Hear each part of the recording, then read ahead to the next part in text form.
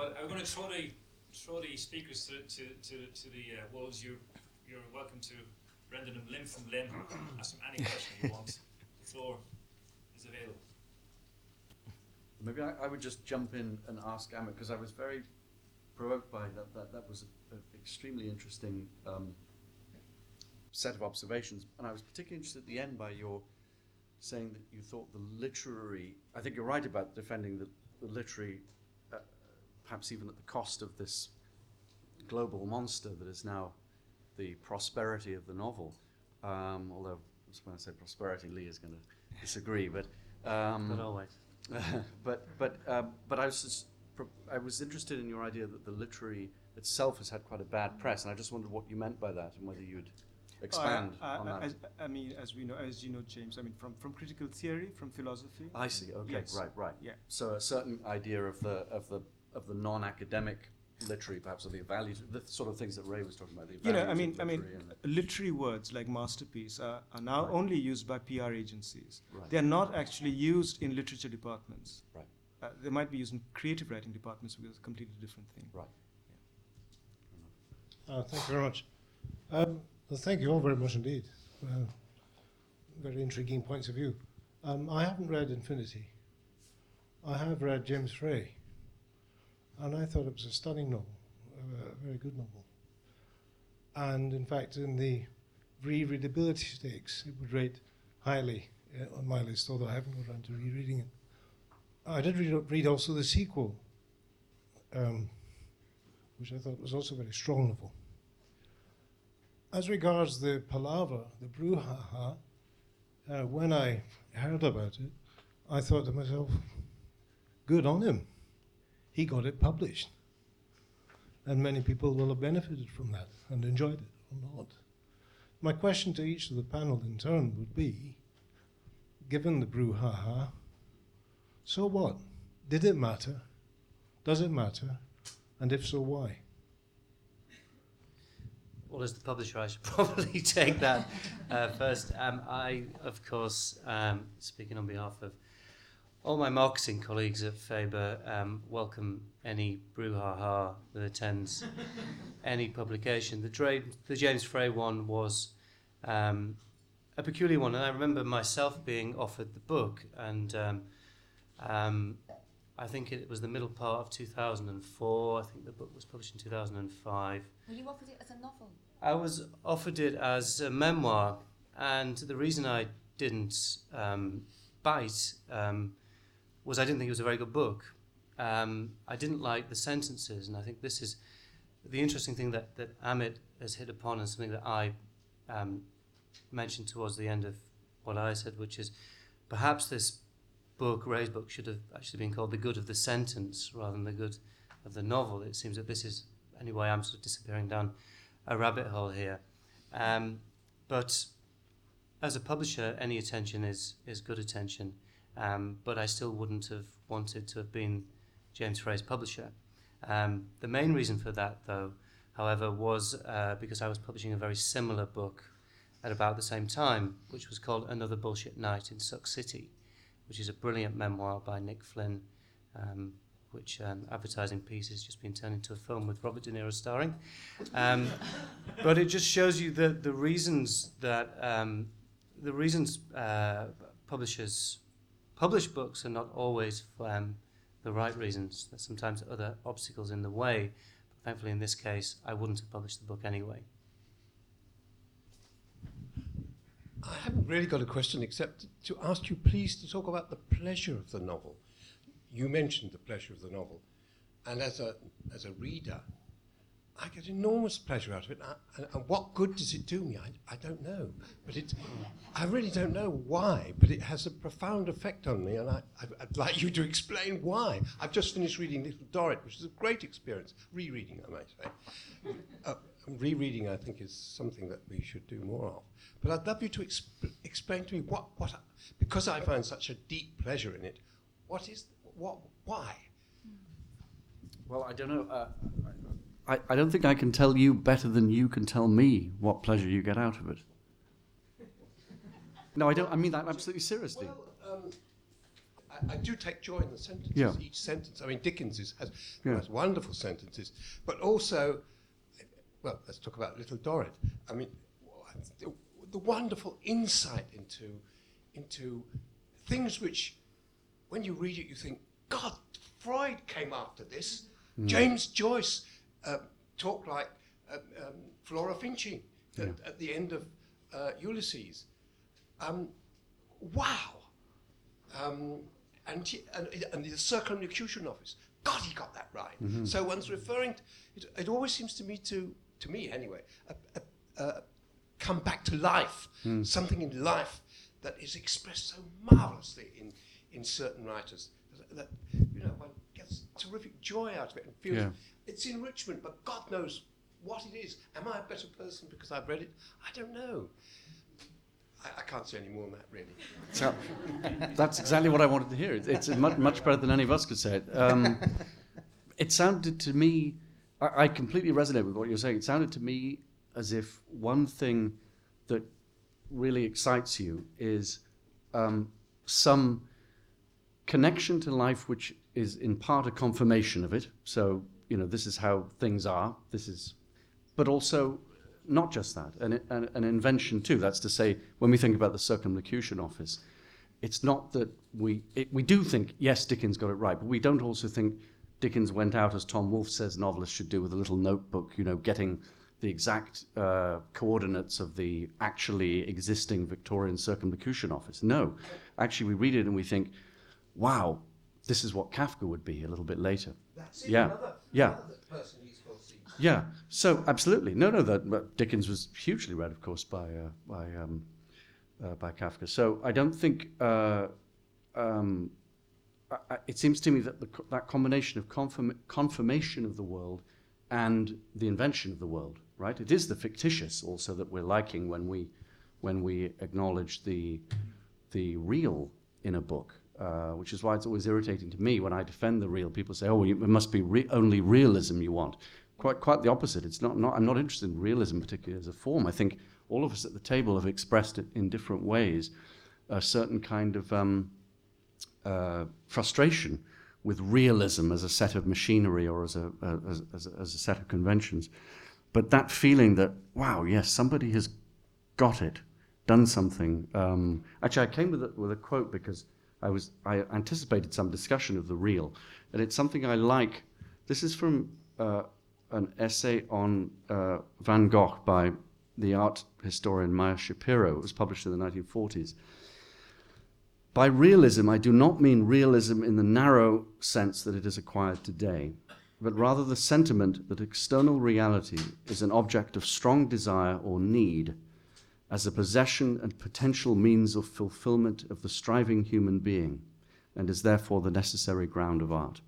That seems to me put it well. And then as he goes on to talk about Impressionism, which in many ways one wouldn't necessarily think of as realism in any sort of strict sense. But that, to me, gets a little bit of of that particular joy that you're getting when you read Dickens or presumably many other writers. I think a lot of the pleasure comes from the fact that most novels are very funny as well. It's what James is talking about. We live in this age of sort of richly comic novel. We haven't got to great tragic novelists, and even very, very serious novels I find very, very funny. Yeah. And I, it's just the laughter. And what I find I'm looking for as I read kind of further and further into and out of the canon are novels which aren't funny, which give me pain, which I think is why I like novels like Intimacy, because they're actually almost unbearably hard to read. Yes, if I may say, that I get a great pleasure out of dreadful situations, and I think it's like going to see King Lear. I say, it's such a pleasurable experience seeing King Lear. What do you mean? People's eyes are put out. Madness. But yet, God, there's pleasure in it. Yeah. Well, I think this is the great genius of mystery that lies at the heart of the novel.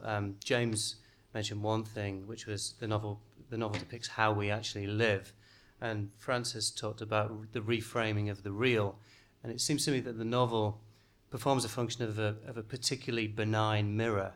We can look into it and we're very happy to see a nice image back of ourselves, but we're also just as content to see something that is perhaps less pleasant.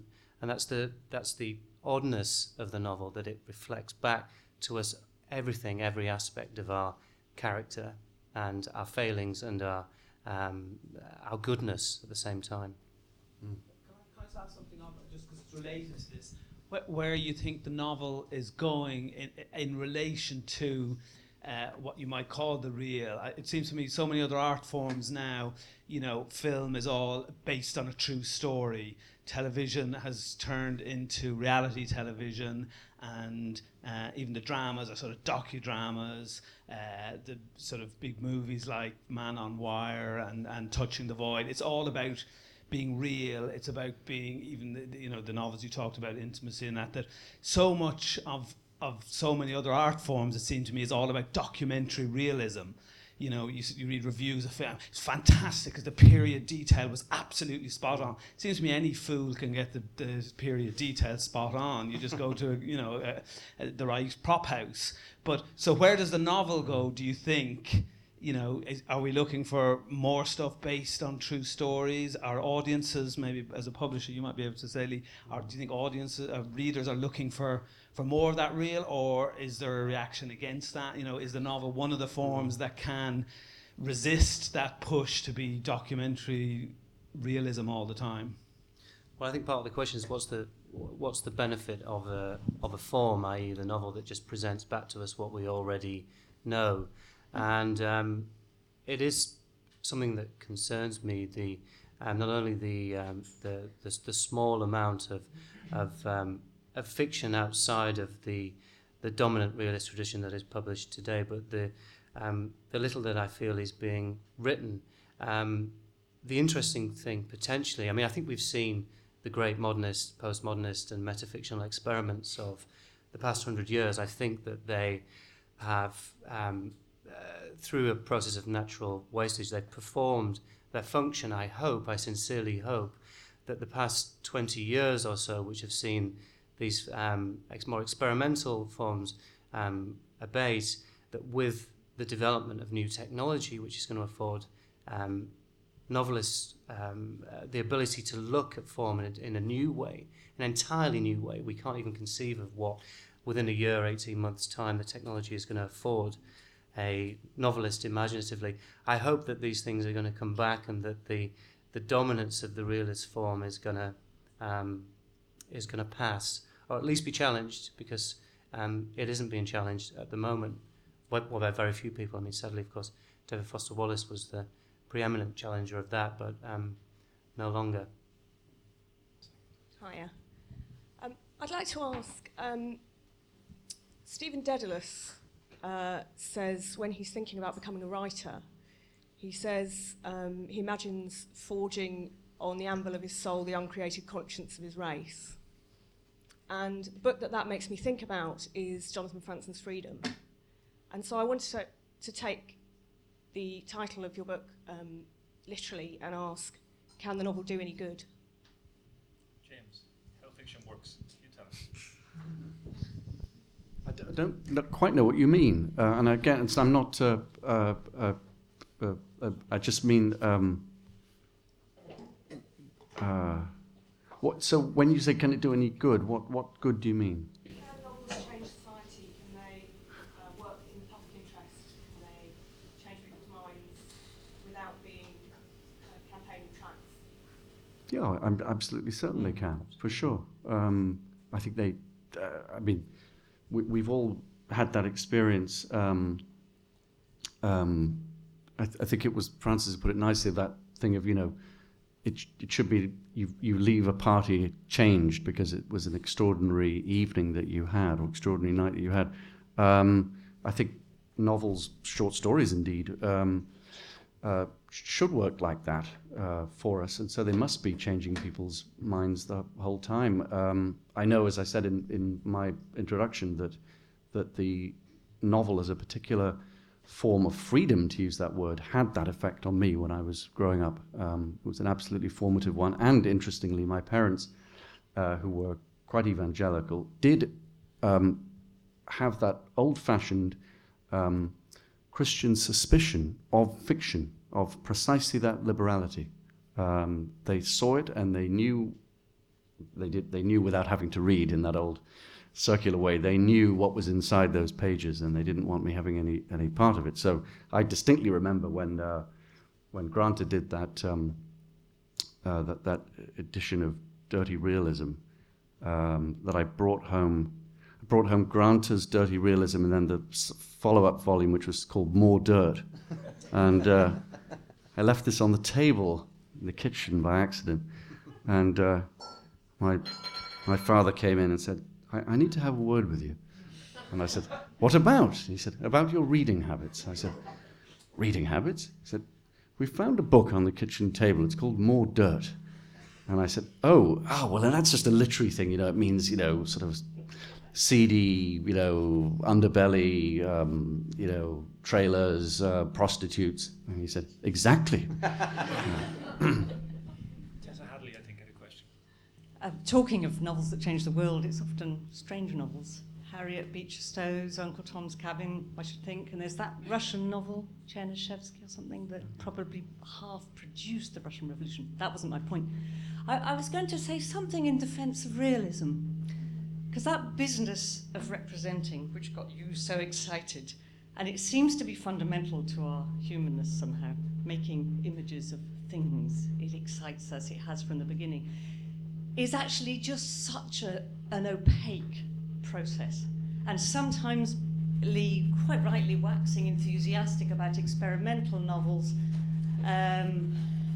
you can sound as if realism is easy, whereas the thing is about all those so-called realist novels is they're not very good, and they fail to represent what things are really like. And the process of writing a novel that tells some truth about how things are and what it's like to be alive and what a given moment in London in 2011 or whatever is like, is immensely difficult. It's all in the sentences, as you've all said, and it's a far more complex business. Sometimes in that modernism versus realism standoff, realism gets sold slightly down the river, I think. That's what I wanted to say. I don't know what you think about that. I completely acknowledge that. I won't personally respond to it. I think just to qualify what I was saying, I think that the balance has swung so firmly in favour of the realist perspective within the novel that someone and some publishers, some novelists need to start writing them, but some publishers should engage with the form more. Thank you. Just like to go back a couple of paces. The panel seem to be quite convinced that the novel has changed people's minds, etc., etc., and great novels, great works. But if I could just paraphrase Adorno, which was, poetry didn't save one life in Auschwitz. One could also extend that, perhaps, to novel writing. I wonder how novelists feel about that kind of statement. Do you feel frustrated? Well, you're paraphrasing what he said about poetry. I mean, that basically writing poetry was not viable after Auschwitz. I mean, it was not morally defensible, and I have to say, I mean, I'm not interested in sort of making differences between, East-West, colonial, whatever, modernist. But it is a peculiarly Western problem, this one, which has then kind of become a universal one, been translated into a universal one. Basically, art having to take the moral brunt of what some people in the West did and bear that responsibility is what leads to that statement and is the legacy of that statement. I mean, if I look at the 20th century in India, for instance, it's a very exciting time for modernity. Lots of people are doing extremely interesting things, including, the kind of experiments they're doing in culture and writing. Of course, traumatic things happen. They happen all the time. But there's no sense of a definitive trauma that then silences you. If you look at the 20th century, let's say in India, it's quite the opposite. So, yeah, I think it's a kind of it's a very powerful statement which has been very influential. I think, as I said, it shifts the responsibility from a set of human beings onto the work of art, and that has been very problematic, I think. But there is a reaction against it now, I think, in America and maybe even here, to do with the way we speak about art, literature, the novel. I mean, we've been talking about the novel so far. In many regards, what we mean is actually that discredited term art. You know, when somebody spoke about life, you know, giving us a renewed sense of the living is what art in many ways does. And I think now we've come to a point when we can say this is what it does, as a Renaissance scholar from Chicago University, whose name I've completely forgotten, says we must do without any regard for relevance. Study literature, study it without any thought of the relevance or the importance of that study in extra literary terms. I'm not putting it very well, I'm not putting it in his words. His words are simple. Interestingly, they escape sounding old fogish and conservative. That's because the opposite has been such an orthodoxy for such a long time now, and has been such a default mode for such a long time now.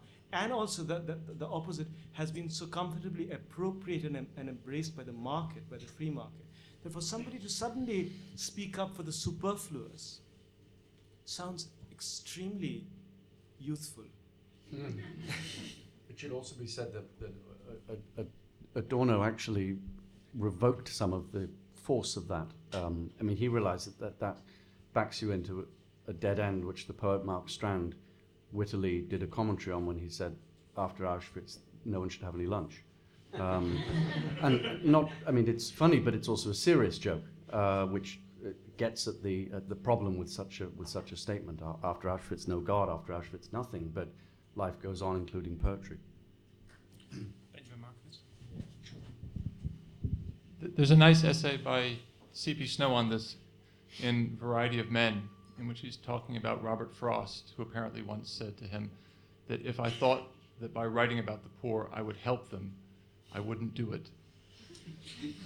And on the other hand, which adds to what's been discussed beforehand, there is some consolation in that, because presumably one of the things that consoles us about not just the novel but any form of art is the fact that no matter how bad things are, we remain curious about them because the world is being revealed.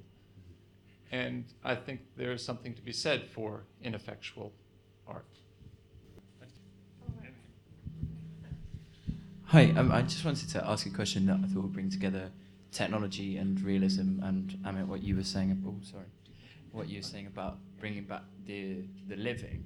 In kind of 5 to 10 years, maybe not even so much, there'll be a group of young novelists who will have lived the bulk of their kind of formative life with things like Facebook and Twitter, where they've got access to hundreds of lives, but they're kind of carefully curated. You untag your photos that are unflattering, you post statuses that are witty or quoted from someone.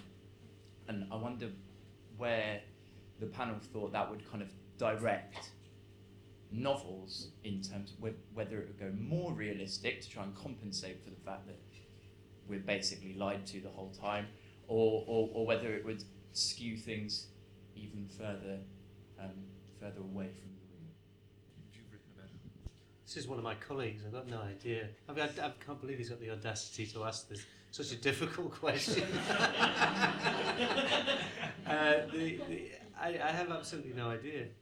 Can I just? But I'm hopeful. I'm hopeful that these new ways of communicating, and let's remember that they are, what Facebook is 8 years old, perhaps, that they are inevitably going to have an effect on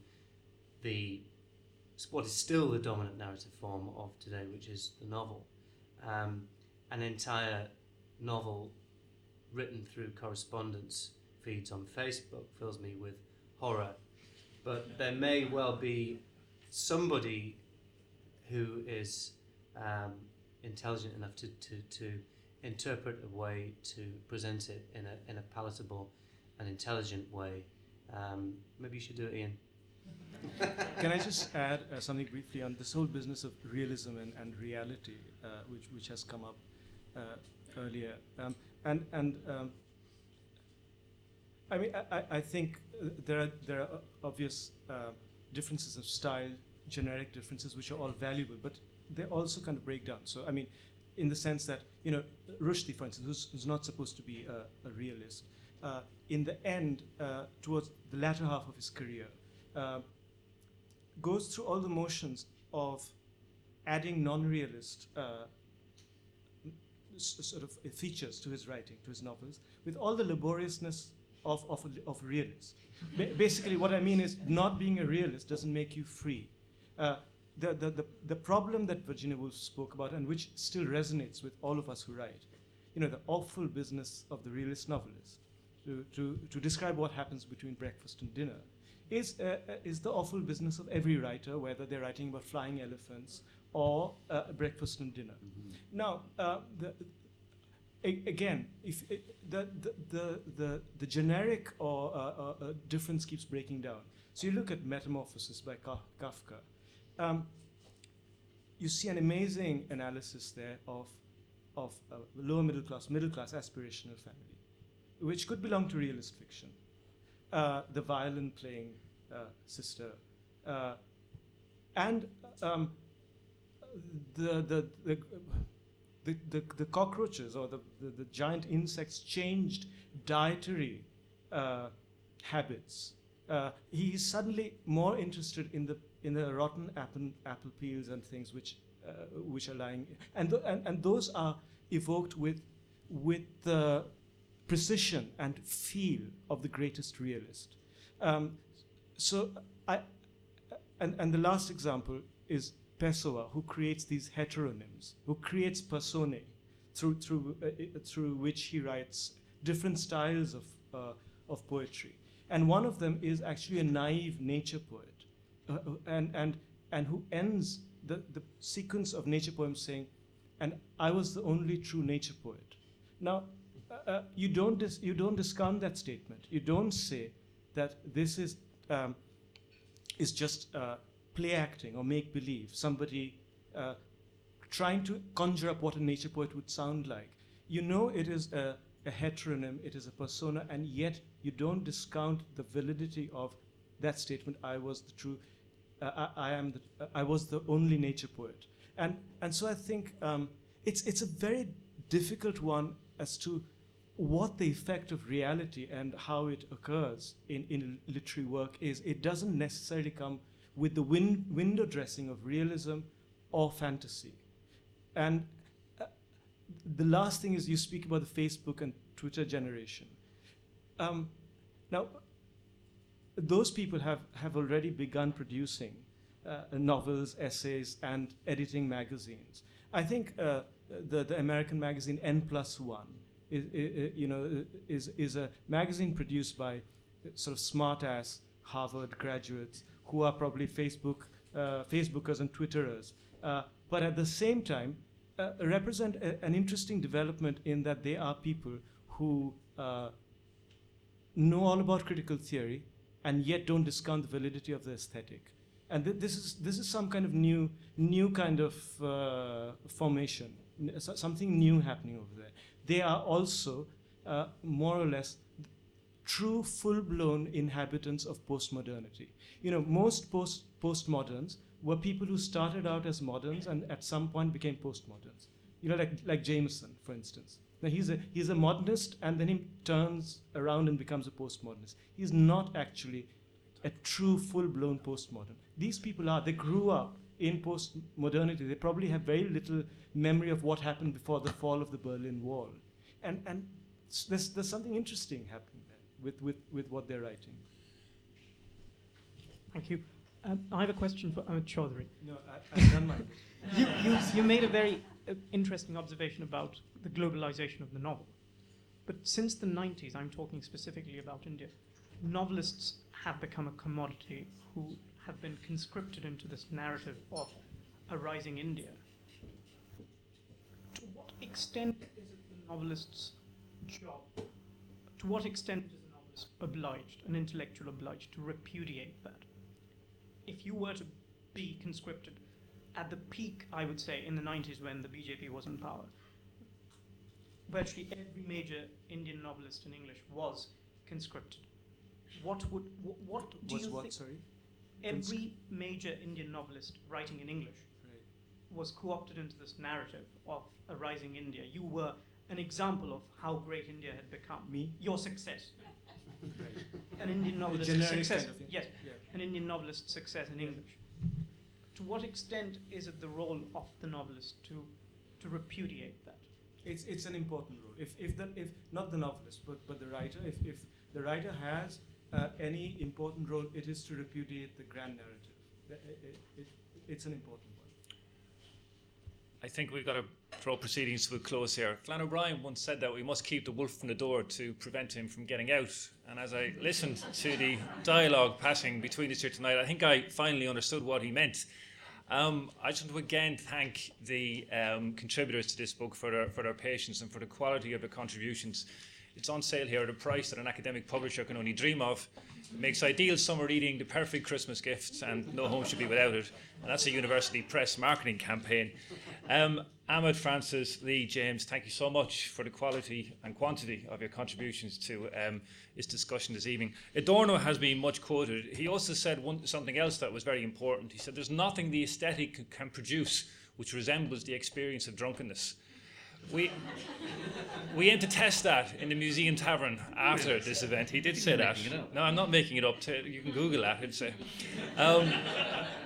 come join us for a drink if you can. But thank you very much for coming along and making this an evening of note. We're very grateful for your presence. Thank you.